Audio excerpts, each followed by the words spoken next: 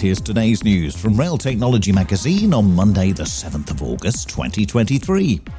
New dashcam footage from the new Northumberland line, which is due to be open in 2024, has been released by Northern. The footage shows the line currently in development and the construction of the 6 new stations which form part of the line. The route is being reopened after nearly 60 years of closure. LNER has launched its 4th annual Future Labs program that aims to support startups within the rail industry to tackle some of the challenges being faced currently. The 12-week program will see the startups collaborate with LNER and refine the products and technology.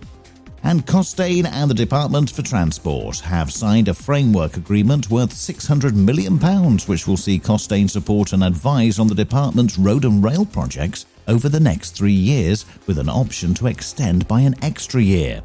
The agreement will see Costain and DFT work on projects ranging from decarbonisation, reliability and safety. And that's the latest. Don't forget to like and subscribe to make sure you receive every new bulletin, and check out our stories in full on our website, railtechnologymagazine.com.